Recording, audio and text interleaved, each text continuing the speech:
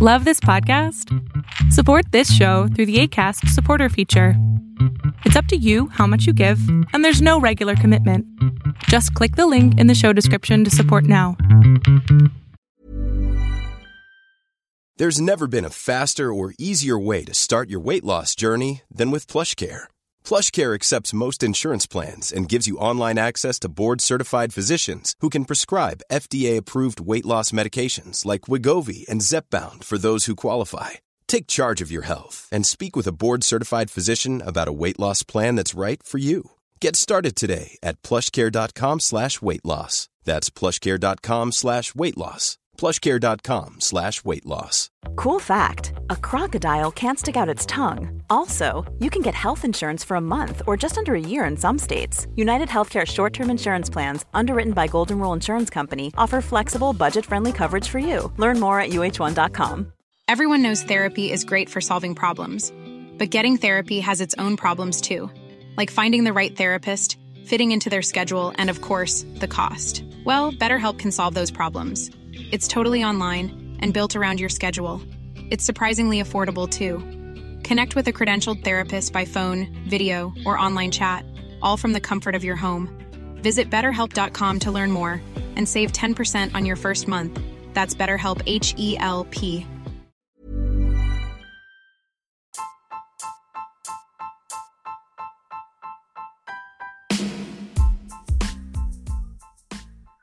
You are listening to the Life Autistic Podcast with Ryan Summers. When I hit my 40s, after a lifetime of thinking, what the fuck is wrong with me? I finally discovered that I was undiagnosed autistic. This podcast is my journey, my discoveries, learning about autism, about my autism, about life with autism, and having conversations with other autistic adults, sharing our experiences, relating to one another.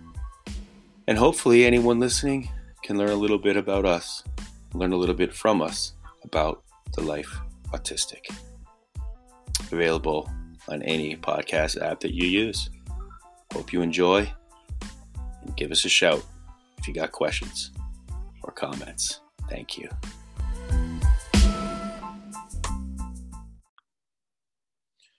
All right.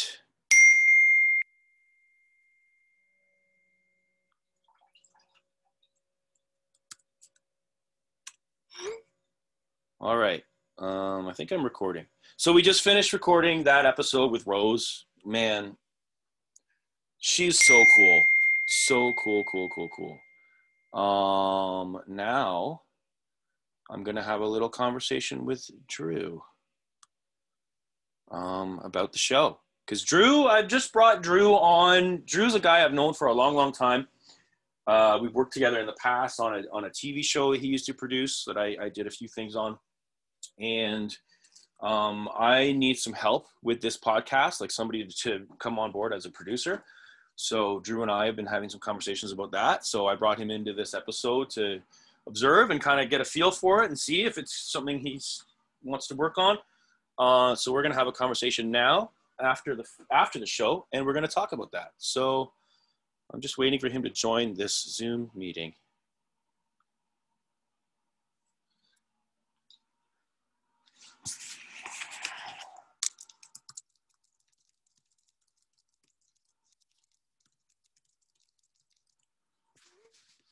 But it doesn't seem to be working yet.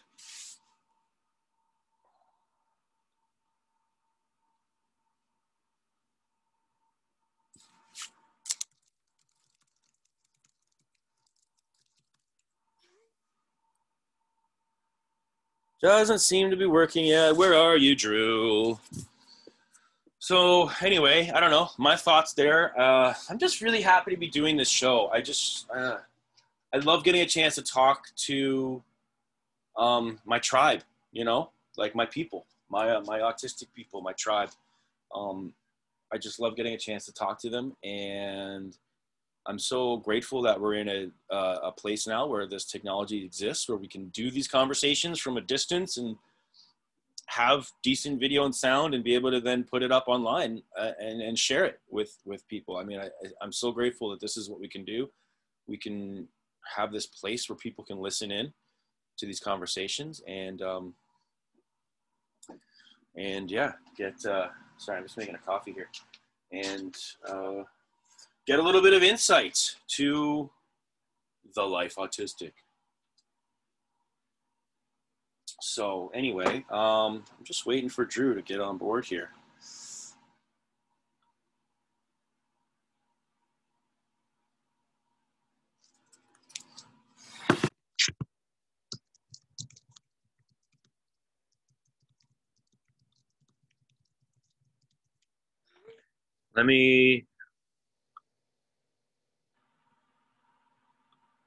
Can I invite him?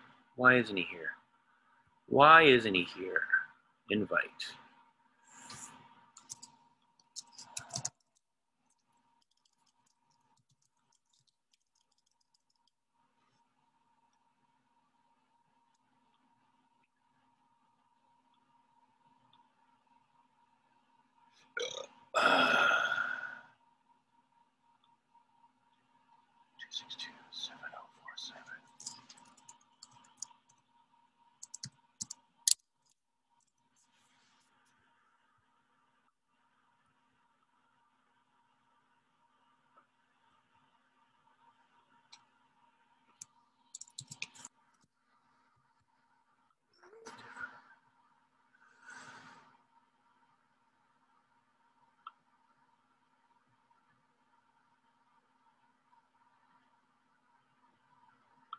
There it is. Now it's working.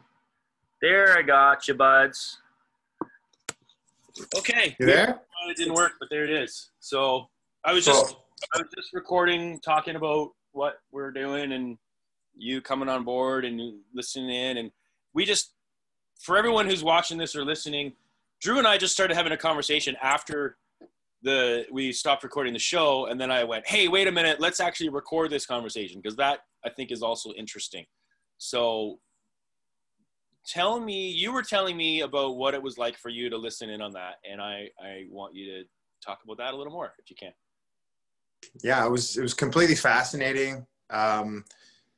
Just the level of respect and understanding, like all the things you've told me that you struggle with talking to neurotypical people, of which I don't really think I fall into that category.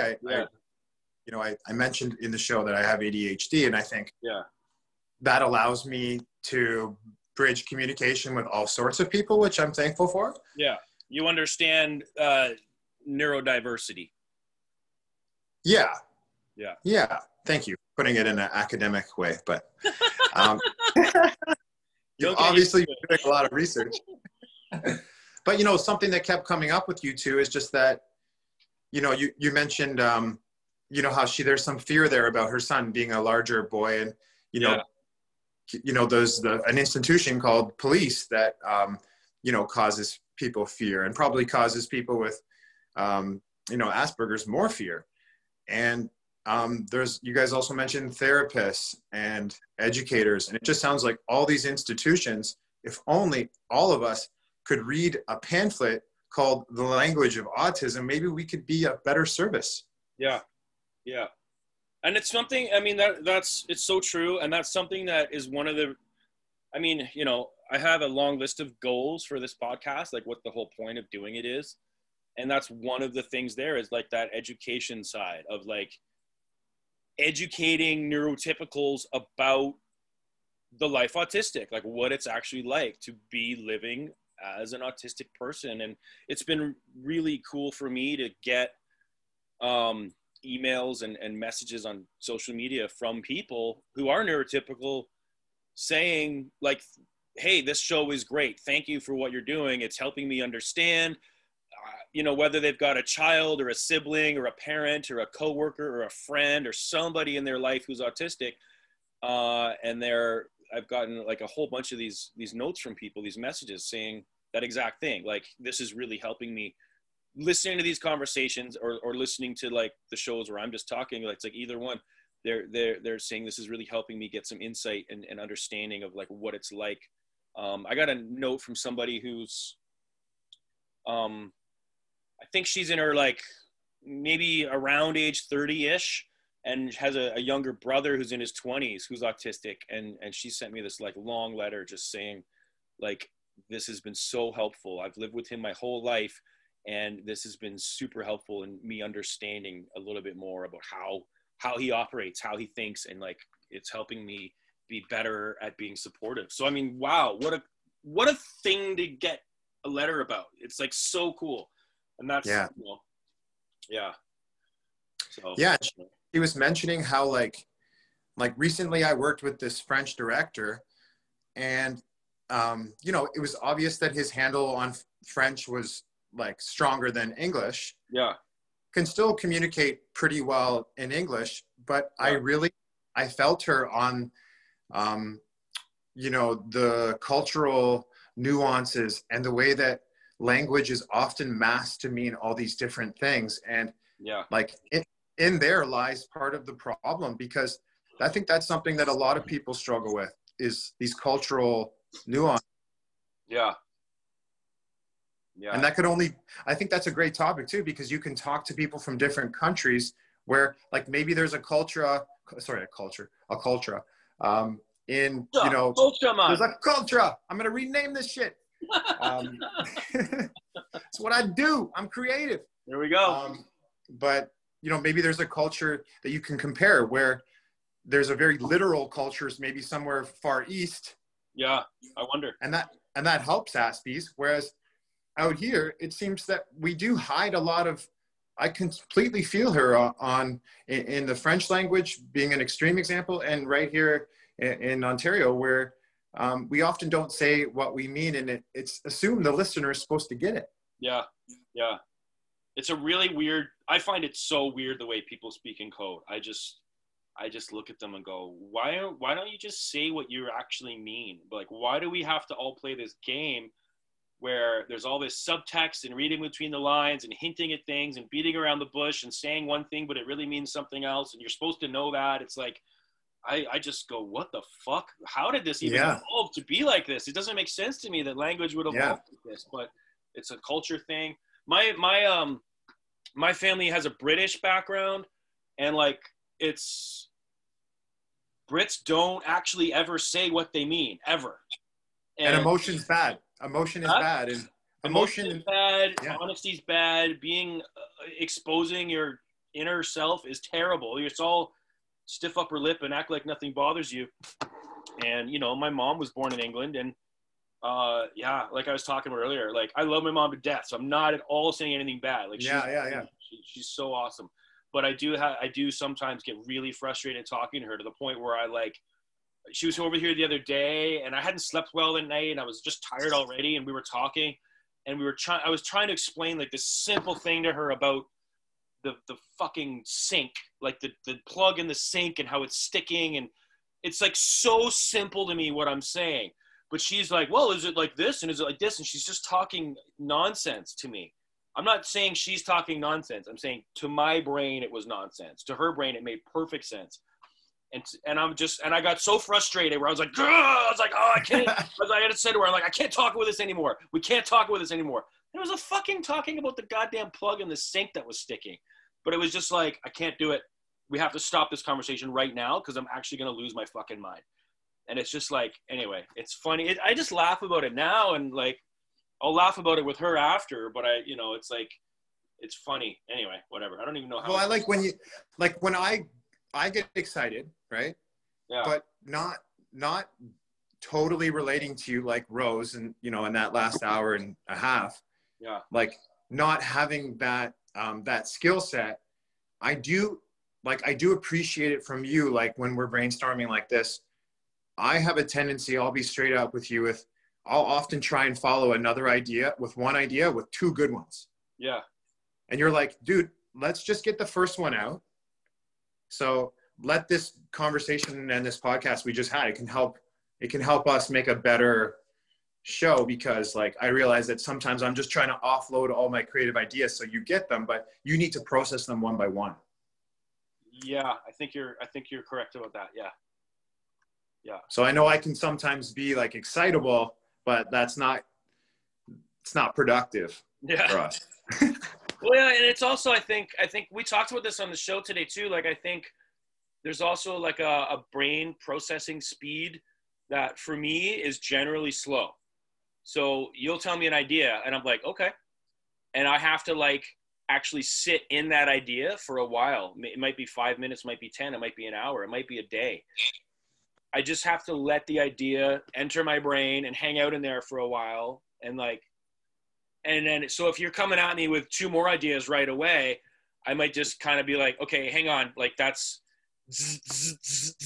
like sort of hitting, like can't focus on more than, you know, this was something that I would, you know, my former partner, like it would come up often in our relationship where I'd be like, I need to think about one thing at a time. So if you're coming at me with like 5 things, it's like, I need to stop. I need to sit down. I need to get out a pen and paper. If you want to tell me 5 things, just tell me them. I can write them down, but then I have to go back and I can only really think about one at a time. I can't think about 5 things at once, you know?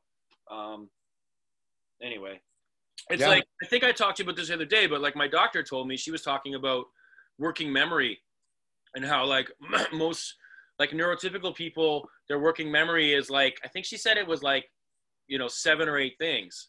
Whereas my brain, like working memory is like 1, maybe 2 things. So that's something that I like try to explain to people that I'm dealing with, like neurotypical people. It's like your brain can handle 7 or 8 things at once. My brain can handle 1, maybe 2. Mm-hmm. And once you try to put the 3rd thing in my brain, I just shut down and I lose everything. It's like, I just, everything just falls to the floor and I have to like start over. So anyway, it's really cool learning this shit, man. Yeah. Yeah. And like, honestly, on some level, like I told you about, like, one of the reasons why you and I are working together on this is because like I was in that sort of advertising world where like I can empathize with you. Like in that world, I was drowning because everyone was snapping at me and their foot for the next thing. And I was like, I thought like we had deadlines and like we had agreements and like, how can I possibly achieve those things with you guys, you know, snapping at me? Yeah. So I think there's something larger here where it's like, if we even did have a funny fucking handbook, you could like Christmas, we'll hand it stocking stuffers. Yeah. And truly, like even families without autistic people should be reading and receiving these things, because I think society as a whole, like one thing COVID taught the world is like, we all need to slow the fuck down. And if we can just give each other more seconds to process, we might actually say more intelligent things. Yeah, I agree. Well, let's put that on our list of shit to do in 2021. This handbook. I like it. Cool. We can make it like modern or something. I don't know. An app. Yeah, an app or just like a downloadable thing or something. But man, this your voice. Cool. I feel really good after that conversation. I mean, Rose was just amazing. Like, she's so awesome. I just was like, we could have kept going for another hour easily. She's so cool. And I immediately was like, you got to come back. So I'm really happy that she was stoked to come back. And I love that she's like, I want to write a list of things I want to go over or discuss. So I'm like, cool, man, come back. And like, you lead the conversation. That'd be amazing. I know I get so excited sometimes, and I'm long-winded to begin with. So sometimes in these conversations, like I find at the end, I always think, God, I talked too much. The whole point is having them talk. But they'll say something and I'll be like, that reminds me of this. And it's like, I'm going to tell you this story that I could probably do in 90 seconds, but I'm going to take 7 minutes to do it because I have to tell you the 3 things that led up to it and how they're all connected and all that. Somebody with Asperger's, that's what they want. Yeah, maybe. That's what was beautiful to watch, was like, I was telling myself, like, only if it was super relevant or funny should I, you know, and the other thing in my head was like, you know, normally the people listen to the show hearing your voice and a guest voice or just your voice. So like, I had to try not to be impulsive and, you know, jump in. But what was beautiful is just like how it was so natural. Yeah. And I think that that's the thing. It's okay for you to to go into that natural place. Now, if you're talking to an academic who's, you know, maybe an academic and has researched Asperger's, but maybe they're a neurotypical, maybe like the approach is slightly different. But I think your approach is bang on. It would be. Well, it's something, you know, I hadn't really thought about this, but now that you just said that, that actually makes me realize, like, when I've been doing these conversations and I'm speaking to other autistic people, I feel like we just immediately drop into a comfort zone. And I think Rose touched on this a little bit in the conversation. It's like, we start talking to her, like, usually when I'm talking to anybody new, like, it takes me a long time to, like, figure out how to communicate with them. Like, how do I do this? I always think of myself as like a cat. Like, you know, if you have a cat and you move, you bring a cat into a new house, the cat's going to go hide under a chair for like the first week. And then it's going to poke its head out and it's going to slowly walk around trying to get a feel for the place. But then it's going to like run away if someone comes in. And then it's slowly going to be like, okay, now I'm going to sit out on the floor, but I'm still close to my hiding spot. And like, it takes the cat months to get comfortable somewhere. And I've always thought about myself in that sense. Like whenever I'm at like a new job or a new environment, it's like, it takes me months to get comfortable. Or like meeting new people, it takes me a really long time to like get comfortable with people. I have to like really, I don't know. I think there's a little bit of like danger there. Like I'm not, I don't know what the word is, but I'm on edge a little. I'm a little bit cautious because I think it just comes from masking too. Like I you know, and all this stuff. But when sorry, this is me again, long-winded way to get to what I'm trying to say. But I'm like that, bro. It's good. I found with these conversations, it's like Rose jumps in the Zoom and we're talking, and within 2 minutes, it's like I'm talking to someone I've known forever because our brains know how each other's brains work. So we're just like, oh yeah, and this, and tell me about that. And now we're talking about this, and now we're talking about this, and now I'm telling you about this, and you're telling me about that. And it's like an hour and a half goes by, and it's just like, that was so easy. Usually my conversations, I leave and I'm drained. With that conversation, I leave and I'm like, I have energy from it because I'm so cool. Stoked. Yeah. And what a remarkable like distinction between, like, it's the same way that your 8 foot tall person with all the small people thing was such a powerful visual for the relief that it seems all Asperger's or autism people feel mostly when they're around people like themselves. Yeah. I think it's crazy. You just kind of go, oh, you get me. I can be myself with you. You're not going to judge me. You're not going to ever think, oh, that's weird or anything like that. You're going to go, okay, cool. Like, I might be like, this is one of my stims, and you might not understand it. It might not be a stim you ever experienced, but you're going to go, okay, that's cool. Like, yeah, you need to do that. Great. Like, no judgment at all. It's just, like, that's the cool thing about it. It's like, you know, you're not going to look at me, and if I'm doing this, you're not going to be like, why are you doing that? Can you stop? That's distracting. Why do you do that? That's weird. You're just going to go, oh, fuck it. He's doing that. Yeah. Can you make a snap sound at least when you do it? Hmm? Can you make a snap sound at least when you do it? Oh, I've never been able to do that snap sound. But yeah, dude, that was cool. I'm glad you were on that. That was really cool. I like, before you jumped on this call, I was kind of recording, just kind of telling people a little bit about what we're doing, like how you're coming on. Because I need help. I have a raft. Hey, just one quick thing is that it seems like Rose obviously could be a regular person that we circle back to. Yeah. Okay, like once every 2 months, or, you know, once a season at least. It'd be fun to have someone like Rose on that is just going to lead to these kinds of conversations. Yeah. Now, I think we would benefit, as much as I love when the tangents happen, because they're so good. Like, if the next episode, if we had like a, you know, even just sort of like things within the topic that we just know that she'll have exploding information, even if we did a pre-call and we're like, okay, we're going to talk about these things. Yeah. But like, I don't want to say that and then stifle the creativity too. Yeah. No, but you know what? I really like the idea of having her come back and having like like she said, like her own list of things she wants to talk about, and just letting her be the host, or letting it be her, like, just be like, this is your episode. You just come on and you talk about whatever you want. And she interviews you. Yeah. Or I just shut my mouth for the first time in my life and just sit there. Your mouth is the reason for this whole thing. I'm not going to be able to shut my mouth. I'm going to always jump in because that's who I am. But if I'm sitting there kind of with the intention from the beginning of being like, okay, Ryan, shut your mouth. Don't talk so much. Let her have the platform. I really think that would be great because, I mean, I just loved listening to her. She's so smart. She's got so much experience and obviously has things she wants to talk about. And I would love to do another show with her and just go, hey, you know what? It's your hour. You do whatever you want.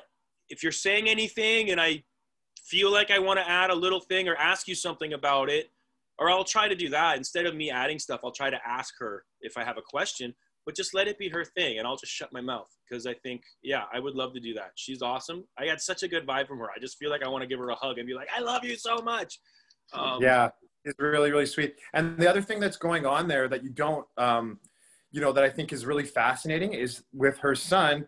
And then there's a third family member. And then like the steps that they've taken to cope with this extra room, like it's unbelievable what they've been able to, how they've done this. Yeah. Like she's a total, like, cause she's in her 50s. Like she looked like she was our age. She was 50, right? Yeah. And like, I was just like, you look like you're younger than me. So shit. Yeah. Right? Yeah. We're both sitting there with our pasties and she's got like a tan. Yeah. I'm just like, man, I would have guessed her in like her early 30s. Like I was like, holy shit. Yeah, that's crazy. Good for you. So not that it's a bad thing to be older. We're not saying that. No. No, but like for her to be like such a, like she's very thought out and to be like, in this sort of almost like a Brady Bunch family between Aspies and Non, it's very interesting. Yeah. Very like, it offers, the conversation was incredible, man.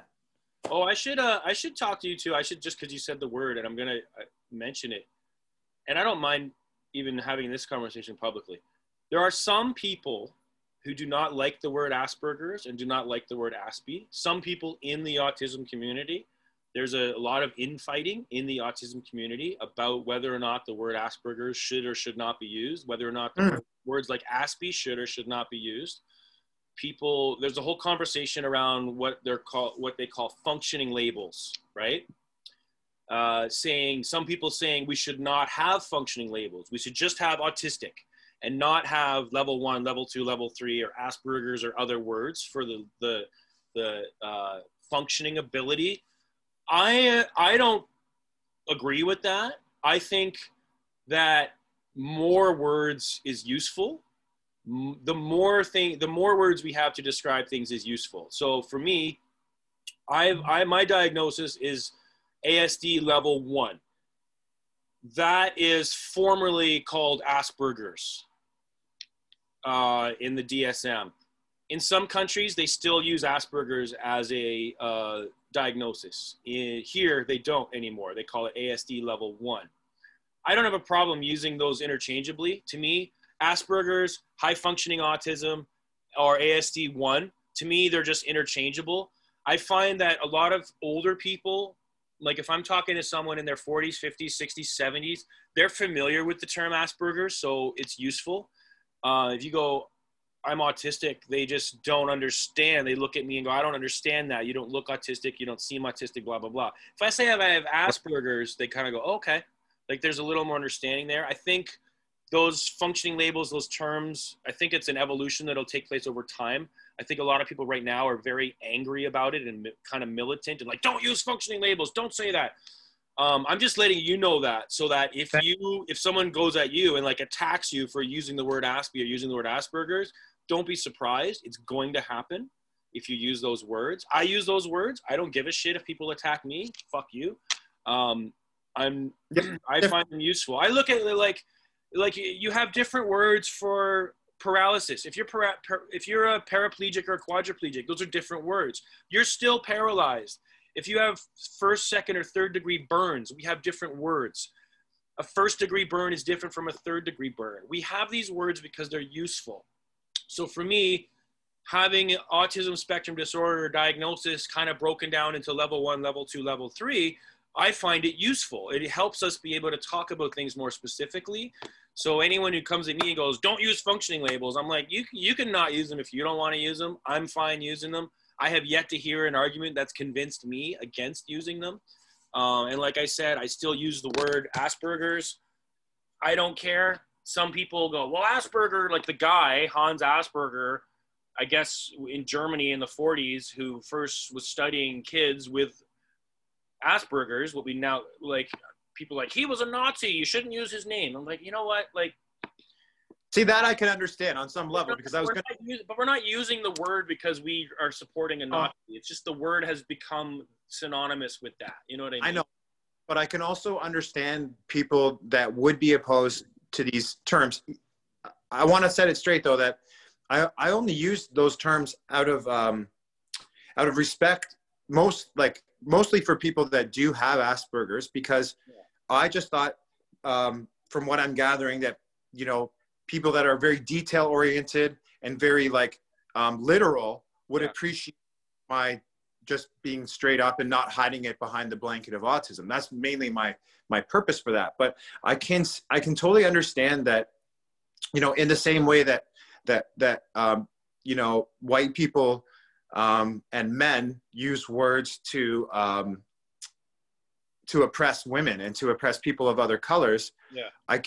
I can totally see the logic that if this name was created out of any anything but empathy, then I can understand people wanting to reclaim it, and I would support that. It's just, I don't know what to call it in the meantime. I mean, it's something that'll be your own journey of discovery, and it's my ongoing journey as well. Like I've read, is there a politically I can say? Is there a what? As someone that doesn't have autism, is there a safe way that I could, without disrespecting somebody, refer to the Asperger's without saying that word? Autistic. Autistic is safe. Yeah, autistic. That's the word. Who made the other? Here's another fun one. There's another big argument about this. Some people say with autism. Some people say autistic. Now it's funny because you'll find a lot of people who are not autistic but care for autistic people. They'll say, oh, you should use the person first language. You should say a person with autism because you're recognizing the person first. But most actually autistic people prefer to say autistic as opposed to with autism. Like, I don't say I have autism. I say I'm autistic because I don't think of it as a thing I have. I think of it as a thing I am. And you'll find the majority of autistic people think that way and support that language, saying I'm autistic, as opposed to saying I have autism. Some people will get offended if you say you have autism. They're like, I don't have it, you know? Yeah. But it's funny because there's an argument because a lot of teachers and parents with autistic kids prefer to say my kid with autism because they think that's more respectful of the child. But that's the irony, is that if you ask any autistic adult, they'll tell you they prefer being called autistic as opposed to with autism. It's central to who I am. It's how my brain works. It's how I think. It's not a thing I have. I have a cold. You know, I have the flu. It goes away. I don't have autism. I was born autistic and I'll be autistic until I die. It's not a thing I have. It's not a thing that I want cured. It's not a thing that can be cured. It's not a thing that I'll outgrow or that will go away on its own. It just isn't. It's who I am. And I think that's something you'll find in this world, in this community, is 90+% of autistic people will say, I prefer saying I'm autistic as opposed to I have autism. But it depends on where the person is with their journey. Could be. And hey, and again, autistic people aren't a blanket community. We're not all the same. That's what I'm saying. just individual. just like neurotypical people, everyone's got a different opinion. So some autistic people might be like, no, I like to say I have autism. That feels better for me. And you're like, cool. And that's great. Okay. You know, everyone's different. It goes back to your conversation with Rose where you were like, you know what? Fuck it. I'm in the Starbucks line and I'm just like, that moment for me is a very important moment because I hear the masking and I hear like the act that you have to play, and to be able to be how you want to be, knowing you might get some resistance is such a powerful image, man. So great. Yeah. Well, thanks, man. Yeah. It felt powerful in the moment because I feel like oftentimes I'll be in line for something and I'm like using a certain percentage of my energy to like keep my body still and like try to appear normal. It's like maybe like 40% of my capacity is being used on, I got to look normal. I got to act normal. I got to be normal. I got to keep my body still. I can't be shaking around because it's all for the benefit of others. It's also, I don't make other people uncomfortable. It's also so that they're not looking at me like I'm a weirdo or I'm a crazy person. But it's really for like, I'm like using almost half my energy to maintain a status quo so that everyone else in the world isn't made to feel uncomfortable. And that's everyone was a way to live because I've lived that way my entire life. It's like all my energy is used on making sure everyone else around me, I don't make them uncomfortable. But it's damaging psychologically to have to live like that. So when you get to a point where you go, no, I can't do that anymore because it's actually hurting me. It's causing higher stress levels. It's like I'm living a lie. It's psychologically damaging. I'm actually like, my immune system is affected by this because I'm living in a constant state of stress. So for my own health, I'm going to not do that anymore. And I'm slowly getting there, but like, it's still difficult. Like I work in a restaurant, I work with the public, and I still have to like, again, I'd say almost half my energy at work is being used to maintain normal appearances for the sake of not making people uncomfortable. Yeah. And that's jail. That must feel like big prison almost a little bit. Sorry, I cut out for a second. Say that again. Oh, sorry, I'm blocking the speaker. It just must feel like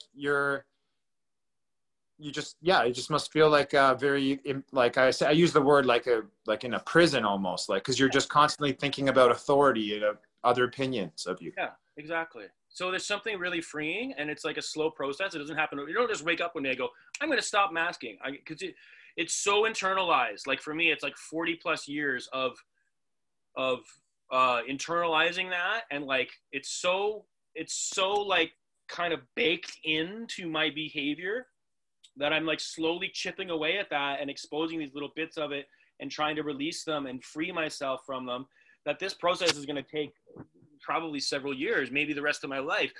But I hope I'm trying to get to a place where I can just be 100% who I am and comfortable all the time, and just be like, you know, like I said, if it makes somebody else uncomfortable, it's none of my business. The other thing in saying that is I recognize that I am doing that from a very privileged place as well, because I am a straight white male for sure. If I was black or, you know, another visible minority, then maybe if I was like stimming outwardly, it might be seen as more threatening. There are cases, I mean, in the States of like autistic people being shot by police, and a lot of minority autistic people being shot by police. It's really sad. I'm also verbal. I'm also articulate. So if I were to say, be like stimming and someone was uncomfortable and they say I had an interaction with the police, I am able to stop and talk to the police and explain myself. Like I have that privilege where I do have that ability where I could say, express. I could say, officer, I'm autistic. I want you to know that, so that if I do any sudden movements or I am struggling to speak or anything happens, I want you to know this is why, so that I'm not a threat. So I recognize that for me, that process of unmasking and stimming and all this stuff publicly is like, I'm doing it from a very privileged place.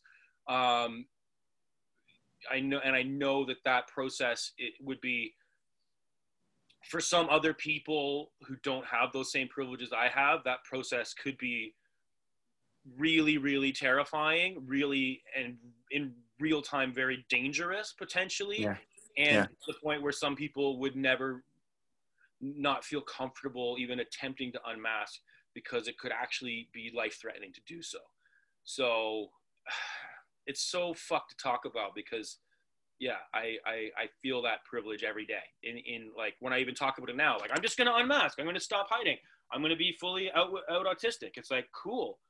And you're able to do that because of your straight white maleness. That's a big part of how that's possible for you. And where you live and your environment. Yeah. And you know what? The other thing too is like, I'm a pretty big guy. So I'm less likely to ever be physically assaulted or attacked or anything. Like, you know, like I walk down the street, I feel safe because I'm 200 plus pounds. No one's going to attack me because I look like I can beat the shit out of anybody. Yeah. The reality is I'm a big fucking pussy, but it's like, so there are these privileges that I have that I want to always be aware of and recognize. But at the same time, that's not going to, I still have to try to be open, and hopefully in using my privilege to be open, I hope that privilege can then benefit others who don't have that privilege. You know what I mean? Interesting. Because there's layers of, like with Rose being a woman in Montreal, which is where she is out in rural Montreal, not like, I'm not saying downtown fucking St. Catherine Street. She's like in the boonies where it's very conservative. Yeah. She's got a fucking tougher road. Yeah. Yeah. So I think it's dope that you acknowledge that. Thank you. Yeah. Yeah. And she said, I think she mentioned like being a woman, and she also said that she's small. She's a small frame. So it's like, there's other things there, you know, where you could be targeted, or you could be picked on, or you could be bullied, or you could be attacked, or other things that, you know. And I think in general, I mean, women already have, just being women, have their own set of problems in life communicating, because they have to like navigate, like, if a man is assertive, he's assertive. If a woman is assertive, she's a bitch. If a man is smart, he's smart. If a woman is smart, she's a know-it-all. Like, there's all these things that women have to deal with already in how they're perceived. Like, they have to always walk this tightrope of like, I have to show that I'm smart, but I can't be smart in a way that's threatening to the men around me. Or I have to show that I'm capable, but not in a way, like, they have to always play this game of being capable and being smart, but not too much to the point that men are threatened by it. And like that, that must already fucking suck to have play that game with a woman, and then to you know, throw autism in there. Well, good luck. Yeah. In a society that's like not sympathetic to your needs. Yeah. You know. Yeah. So I think like one thing that really fucking hit me was, because I've always, like, the autistic people that I've associated with have, for the most part, have been very, very empathetic and loving and like had a kind heart. And I think it's such a societal misconception to think that because you have autism, you're not going to be able to emotionally connect with people. I actually think that people without autism need to do some more digging. Yeah. I think what happens is for a lot of autistic people, the way that connection manifests or is demonstrated is different. So it's misperceived by neurotypicals. So that's a big thing that people think. I remember, like, at my job, like, when I came out to my manager like a year ago, and I said, I pulled him aside and said, I want to talk to you. And I said, just so you know, I'm autistic. And the first thing out of his mouth was like, so what does that mean? You have no empathy? But that was the first thing he said. What? And I'm not mad about that. It's like, that's the perception. And what I want people to understand is that the opposite is true. From what I've seen with autistic people, we're hyper empathetic. He just proved that we don't have empathy on the other side, you know? Yeah, well, there it is. It's like, but the way my empathy demonstrates itself or shows itself is in a way that a lot of neurotypicals maybe can't perceive, because it's a little bit of a different language. But autistic people are actually more sensitive than neurotypical people. We feel things, we feel stronger. Hyper. We feel deeper emotions. Like I feel empathy on a fucking deep, deep, deep level that is way deeper than any neurotypicals I've encountered, you know? And I know this, like my feelings are just deeper than neurotypicals. I remember like years and years and years ago, I went through a really bad breakup and I was heartbroken. And a friend of mine that I'd known since we were like in grade 9, she drove like 3 hours to come see me. I was going through hell. And I said to her, I go, why would you come 3 hours to come see me? And she goes, because I know you and I know how deep you feel. And I know that when you're in pain, you're in more pain than other people know. Because like you feel pain more.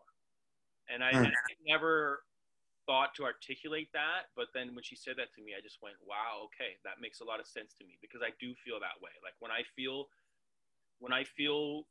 any kind of intense emotion, I look around at other people and I go, I don't feel like other people feel this intensely as I do, you know, which is probably why, well, it helps with being creative, like with songwriting and making art and things, because I do feel more intense emotions than other people. But it also has its downside, which is like,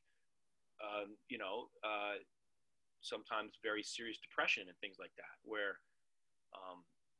or just really complicated relationships, you know. But that's such a funny misconception. It's like, oh, autistic people have no empathy. Like, no, the opposite is true. We are hyper empathetic. And we feel more, and sometimes that actually causes like shutdowns and things. So then you can appear like you're a robot, but what's happening is your brain and your body and your mind are like doing what they can to cope, you know, with those intense things. So anyway. Dude, this is cool. This conversation, we're going to just tack this on to the end of the other one. Like, I think this is no, don't do that. Don't do that. We'll keep the show as it is, and we'll just keep doing what we're doing. I'm curious, like, if you want, give her my email and she can sort of send over what she's thinking. Yeah. For the next one. You don't think this conversation we're having would be interesting to people? I think it really would. Yeah. Sure. I mean, I think that conversation, it's nowhere near as interesting as the conversation you and Rose just had. But yeah, you know what I'm seeing here? I'm seeing,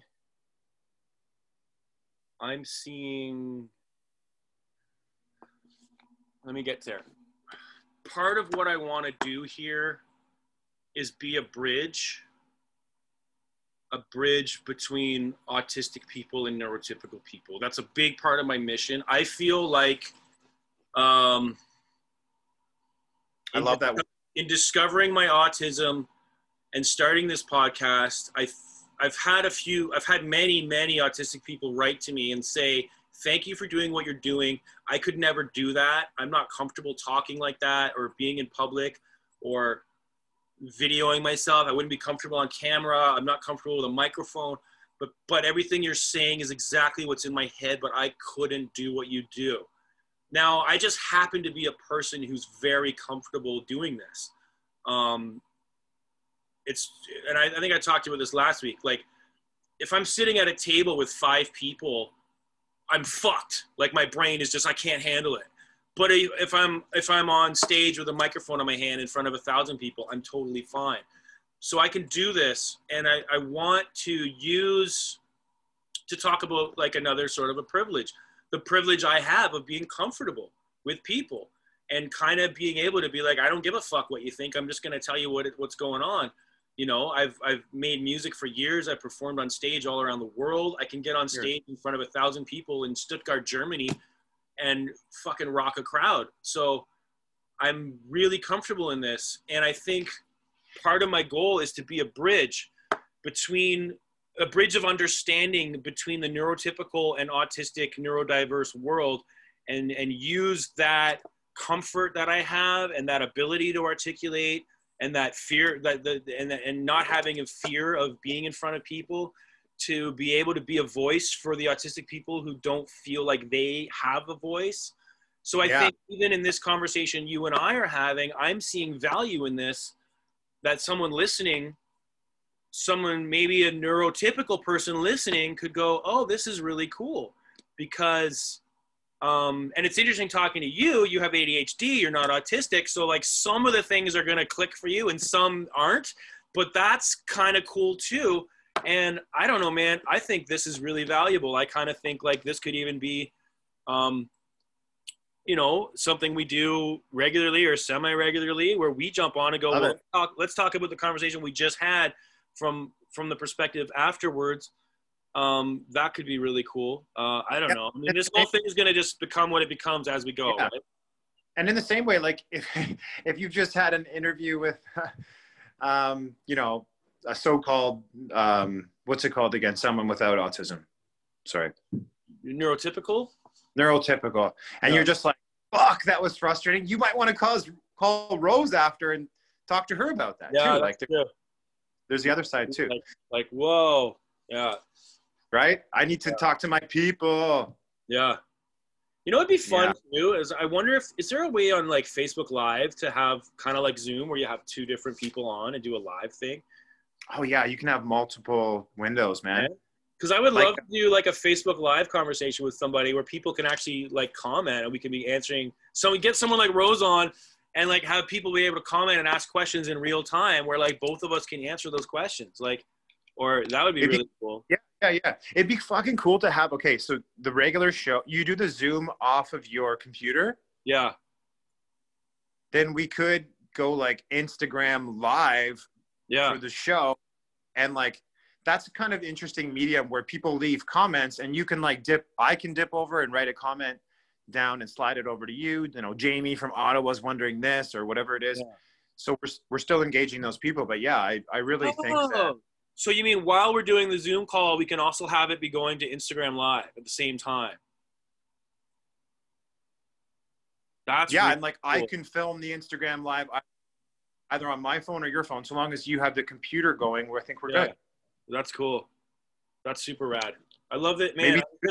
I was just saying, like, I think before you jumped on this, I was recording and I was just talking about how grateful I am to this technology we have now that's enabling these conversations where somebody in rural Quebec, you where you are, hour or two from me, someone else in Quebec, we can all jump on a thing, have this conversation, then upload it and have it go to every podcast platform. And then people all around the world can listen to it within like an hour or two of us recording it. It's so brilliant to me that that's even possible. Like, what a time to be alive, you know? Yeah, it's the perfect era for you to be doing what you're doing. I think, like, remember the zine days and the London Calling, like, you know, where media was just sort of stagnant and was one thing. Now it's, you're connected. And the craziest thing is like, that's what became so apparent when you asked Rose about, and it was actually a little bit of a sad moment, like, because you have the London, you know, last thing, which has probably been on pause for COVID, but like she doesn't really have a network. So her network might exist online and in this sort of, Yeah, that's true. Yeah, it was a little bit sad. It was like, oh, you're kind of, and like her community kind of sees them as like, oh, those poor autism parents. Like, you know, it's sort of like, oh, it's so sad. It's like, well, okay. Yeah. It's just for you. For you, it's sad because there are sad things about it. Like there are things about my life that are sad, that are stressful, that are hard, but there's other stuff that's great. So it's like, but that's everybody. That's true of everyone. Everyone has shit in their life they hate and shit they love. It's like, you know, neurotypical people have problems. Like, you know, I never want to get into this like, oh, poor me thing, you know? And this is another thing, like, I really don't like. It's a misconception that I've had some people be like, oh, you're just trying to like make excuses. And I'm just like, I'm not asking anyone in the world to make any accommodation for me at all. I'm just want to know what's going on. And, you know, but at the same time, like maybe the world could be a little kinder and make some accommodations, you know, but I'm not asking for that. But if they want to, like, you hear about things like there are some stores, like grocery stores, that will do like once a week for like 2 hours where they turn the lights down a bit and turn the music down, and they just make it like less sensory overload so that people with sensory processing issues can shop during that time. Or they won't, or like department stores that won't have like the perfume out, or they'll turn the lights, like things like that, where I go, well, that is actually pretty cool. That's not a big, it's not a big accommodation. It's just like, but it's something that, I mean, why can't we live in a world that's a little kinder and a little more accommodating? I don't know. But yeah, like as far as like my life goes, I'm not asking anyone for anything ever. It's like, no, it's my responsibility to figure out my shit, you know? What were you going to say? Yeah, and like, honestly, Ryan, whenever you do something good, you're going to get negativity. That's just the equation of energy, unfortunately. So prepare yourself for, you know, for every 100 good things, you're going to get 1 or 2 things like that. And we can always bat them around and we'll take them seriously, but like most of the time, I don't think they have that much legitimacy. I was going to ask you, what year is it when the Starbucks girl says to you, "Are you stemming?" Or like, "How's your stemming going?" Like she asked if I was okay. I know. I'm just saying, what year is it when there's so much information about autism and about mental health, and we have a more empathetic society, and it's a known thing that you have that. Yeah. And it's okay. Like, her response was brilliant. That story is so powerful. It's just, how do we get to one step further where I already know that that's what's going on, and I'm now in a mode of support and not in a mode of anxiousness myself, which is only going to make you more fucked up. Like, yeah. It was, you know what? And I have to say that person, she was just like, "Oh, okay." Like, she was fine. She just, because I was in line and I was waiting and I was kind of doing this and I was sort of like rocking and I was kind of like, you know, like doing a bit of this, and I was just kind of like, and I couldn't control it. I was just waiting for my coffee, and and I probably, to a neurotypical person, looked like I was very anxious. Like I was, you know, maybe about to rob the place, or maybe like, like, I don't know. You know what I mean? No, like judging by her reaction. Judging by her person would have seen me and just been like, no factor, like no big deal. That's just, you know. But that's how I want everyone to perceive anyone that faces this. That's sort of maybe that's my role, in, you know. Yeah. And yo, for that we have a fucking tagline now. It's called Bridging the Gap. Bridging the Gap. Oh, that's cool. Right? We got to bridge the gap, and you're the spokesperson to do that. Wow. I don't know. Put some more water in my coffee machine. Yeah, this is good, man. So overall, I feel good about this. I think you do too. Amazing show.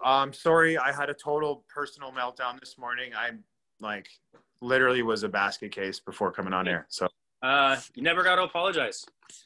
Okay. Because one thing you'll know about me is I'm fine. I'm not going to be like, "Yo, what the fuck, man? You said you'd do this at 8:30, blah, blah, blah." I'm not that. Hey, when it's a paid thing, that this morning can't, I knew you were going to be the way that you're being right now. And that's why I don't really have any fucking shame. I don't. It's just that straight up, I fucking was a basket case this morning and I lost track of time. And that's the real story, man. Yeah. Well, guess what? I understand and I'm fine with it. Oh. Don't make me cry. Don't make me cry. Dude, it's all good, man. Fuck, life's too short to fucking worry about little shit. Like, you know, yeah, I get it, man. I know what it's like also. And this is like a thing I've dealt with my whole life where it's like, I'm always hesitant to make plans because I don't know how I'm going to feel that day. And that's something I've done my whole life. And people go, "Oh man, you're so flaky and non-committal and you never want to commit to anything." And I'm like, because I could commit to being at some place on the 27th of next month on a certain thing. And on that day, I might be having a meltdown or an anxiety attack or what, I just don't know. So it's like, I would often really try hard to never commit to anything because I have to kind of live in the moment because I don't know how I'm going to feel. And I think somebody with some sort of maybe like chronic issue, like a physical issue, like maybe has ALS or has, whatever, some kind of chronic physical thing, MS or something. like that might be how it is for them physically, where you don't know that day if you're going to be able to get out of your chair. Some days you can walk around, other days you can't move. It's like, so though it's hard to make plans in that. Well, this is an invisible thing like that, where it's not a physical thing, but it's like an invisible thing where like, I don't know on that day if I'm going to be having anxiety or depression or just having a meltdown because the previous day was too heavy and I used all my energy and now I just have nothing in the battery. Like, you just don't know. So yeah. I'm really forgiving of that shit. If you're like, hey dude, I just had a fucked up morning. And I'm like, cool, I get it, dude. That's half my life, you know? Yeah. But hey, I'm the, you know, I take this role really seriously and I know that you respect me. And so I just, you know, I just want you to know that, yeah, it's a Saturday and blah, blah, blah meltdown, but it's still like, I feel a real, you know, a real genuine responsibility to make this good because I really, really appreciate it. Actually, what you were saying just reminded me of your second or third episode. Yeah. You know, when you were outside? Yeah. And you were just like, man, I just don't feel like going into work today. Yeah. Like, that is such powerful shit because like everyone in the planet feels like that. For sure. And yeah, just like you being, I'm not saying I want you to have shows where you're regularly stressed out about what you're going to do after the show. I like days like today where, you know, you're really happy to be there and want to be there. But those moments of like true, genuine, like I really am having a tough time, and just going on air with that feeling is just, it does something to the listener. It's like, what? How could he even come on air like this? Yeah. Well, yeah, there it is. Because you really don't fucking care. And that's one of the things I love about you most is you really don't fucking care what other people think. It's really great. I wish that were as true as I might present it to be. You're good at presenting that. But I feel it's kind of like one of those like act as if things. Well, it's also I think it's also contextual. In this context of doing this podcast, I don't give a fuck what anyone thinks. In my real life and my real interactions with real people in the world, I probably care more about what other people think of me than most people do, which is sort of ironic because, and that's, I think, true of most autistic people. We spend way more time and energy worrying about how we're thought by others because we have to do so much work to try to fit in and not stand out and not be ostracized and like not make people feel weird and all this stuff. So I think that's for me, like why when I would perform music, that was the outlet where I could just be fucking wild and not care. Like people would be like, holy shit, have you seen that guy perform? Like he's insane. Because that was like my place where I could go up on stage and get a microphone in my hand and be like, I'm just fucking nuts. I don't care what anyone thinks. I'm going to just have so much fun up here and be a wild beast and be free that I would go like, it would swing in the opposite direction where I would just be overly nuts. Where, you know, so I'm trying to like find a place in my life where I'm really in my day-to-day life trying not to care. And I'm getting closer and closer to it all the time. Like I'm just kind of like, and it's part of like sort of coming out as autistic is a big part of that, where I'm just like, hey, I'm autistic, fucking A. I'm not hiding. It's been real for me for a long time, but now it's like, I've got that stamped document. Yeah. So it's so fucking, it's undeniably real for other people too, although some will still deny it, but fuck them. But I'm like, hey, guess what? I don't care anymore. I'm autistic and I'm creative and I'm all these other great things and I don't care. And anyone who would ever judge or think down on me for whatever reason doesn't really know me. It doesn't know my heart, because anyone who actually would take the time to know my heart would know that I come from a beautiful place in my yes, you do. All the time.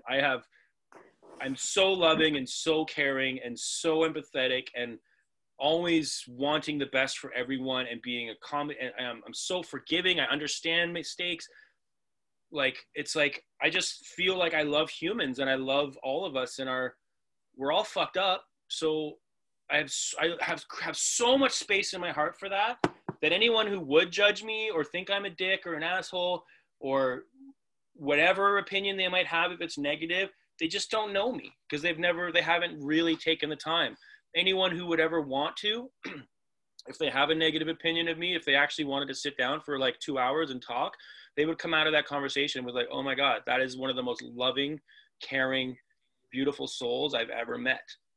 And I know that in my heart, that's who I am. So I'm just trying to get better and better at not caring what other people think, and just really being, being secure and confident, proud, knowing what's actually in my heart. You know, someone's like, oh, he's a fucking dick. Okay, cool, man. I don't know how you got to that opinion. That's your opinion. It doesn't mean anything to me, you know? It's like you might not give a fuck on some level, but you're like in a world that doesn't necessarily doesn't understand you so well. So you are affected by all the sounds and noises. It sounds like. Maybe I'm off. Oh, like on a sensory level? Yeah, or just like even on like a basic like what we were talking about earlier, just like how like societal language is very cruel. And I think Rose used the word material even like. Yeah. And I didn't understand that when she first said it, but then by the end of the conversation, I understood that because a lot of us are such on a path to make money that often comes way before people's feelings. Yeah, for sure. Yeah, it does. My phone might die. That's cool. We should probably wrap this up anyway, because I gotta clean up here a little and get ready for work. But cool, man. That was dude. This is great. I love today. I fucking love today. That conversation with her was great. This conversation with you was great. I fucking love today. Let's do more of this. Bro. Okay. I'm here Tuesday. And if you're cool with it, man, I'm going to post this combo too. I really think it's awesome. I think this is what I love about the most about creative projects is like you have an idea and you start something and then the thing you're doing, it starts to tell you what it wants to be. It starts to take on a life of itself. And this podcast is the same. I might have an idea in my head of where I think this podcast will be in 6 months or a year from now. It's not going to be anything like that because it's going to be its own. It's going to tell us what it wants to be, and that's just fucking great if we just stay open to that. And my only like real commitment to it is fundamentally making sure that it's open and honest and raw and real, and that I'm never trying to portray an image or anything like that I'm just like, this is what it is, take it or leave it. So even this conversation we're having, like there's some honest shit in here. There's some stuff that, you know, like maybe we could go, well, we don't need to show that because maybe that's not the image we want. I'm like, I don't fucking care. Let's just run it. I want to put everything out there. I want it to be raw. I want it to be real.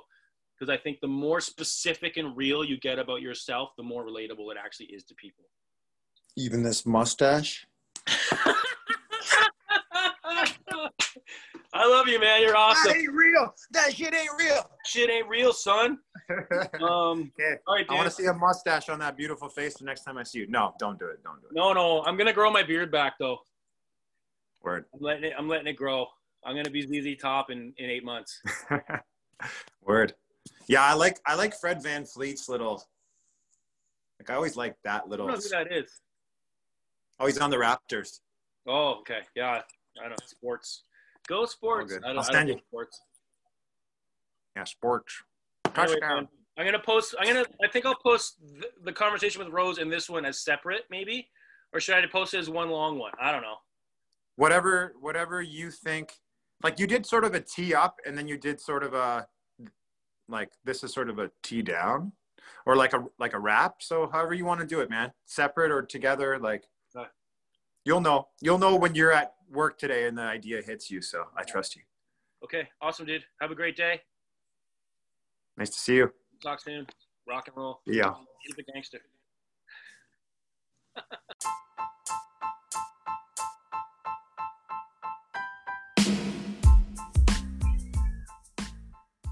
Hey, everybody. This is Ryan. Thanks so much for listening. And I hope you got something out of this show. If you'd like to support this podcast, please do so. You can find us on all social medias at The Life Autistic. Look for us on Instagram, Twitter, Facebook, all that good stuff. Please like, comment, share, send us questions. The Life Autistic Podcast at gmail.com. And if you'd like to support this podcast, please reach out. We are setting up a Patreon account soon for those who would like to support. We've had a number of people message and ask me how they can support this podcast, which is much appreciated. And I do currently have something set up on the site called Buy Me a Coffee, where you can throw a few bucks our way to help us with producing the show. So anyway, again, thanks for listening. Reach out. Would love to hear from you. And take care. Peace. The Life Autistic.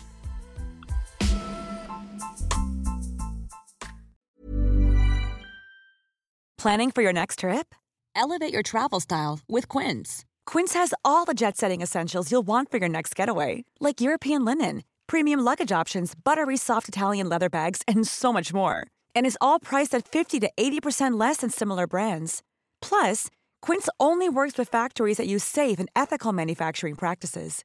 Pack your bags with high-quality essentials you'll be wearing for vacations to come with Quince. Go to quince.com/pack for free shipping and 365-day returns. Mom deserves the best, and there's no better place to shop for Mother's Day than Whole Foods Market. They're your destination for unbeatable savings, from premium gifts to show-stopping flowers and irresistible desserts. Start by saving 33% with Prime on all body care and candles. Then get a 15-stem bunch of tulips for just $9.99 each with Prime. Round out Mom's menu with festive rosé, irresistible berry chantilly cake, and more special treats. Come celebrate Mother's Day at Whole Foods Market.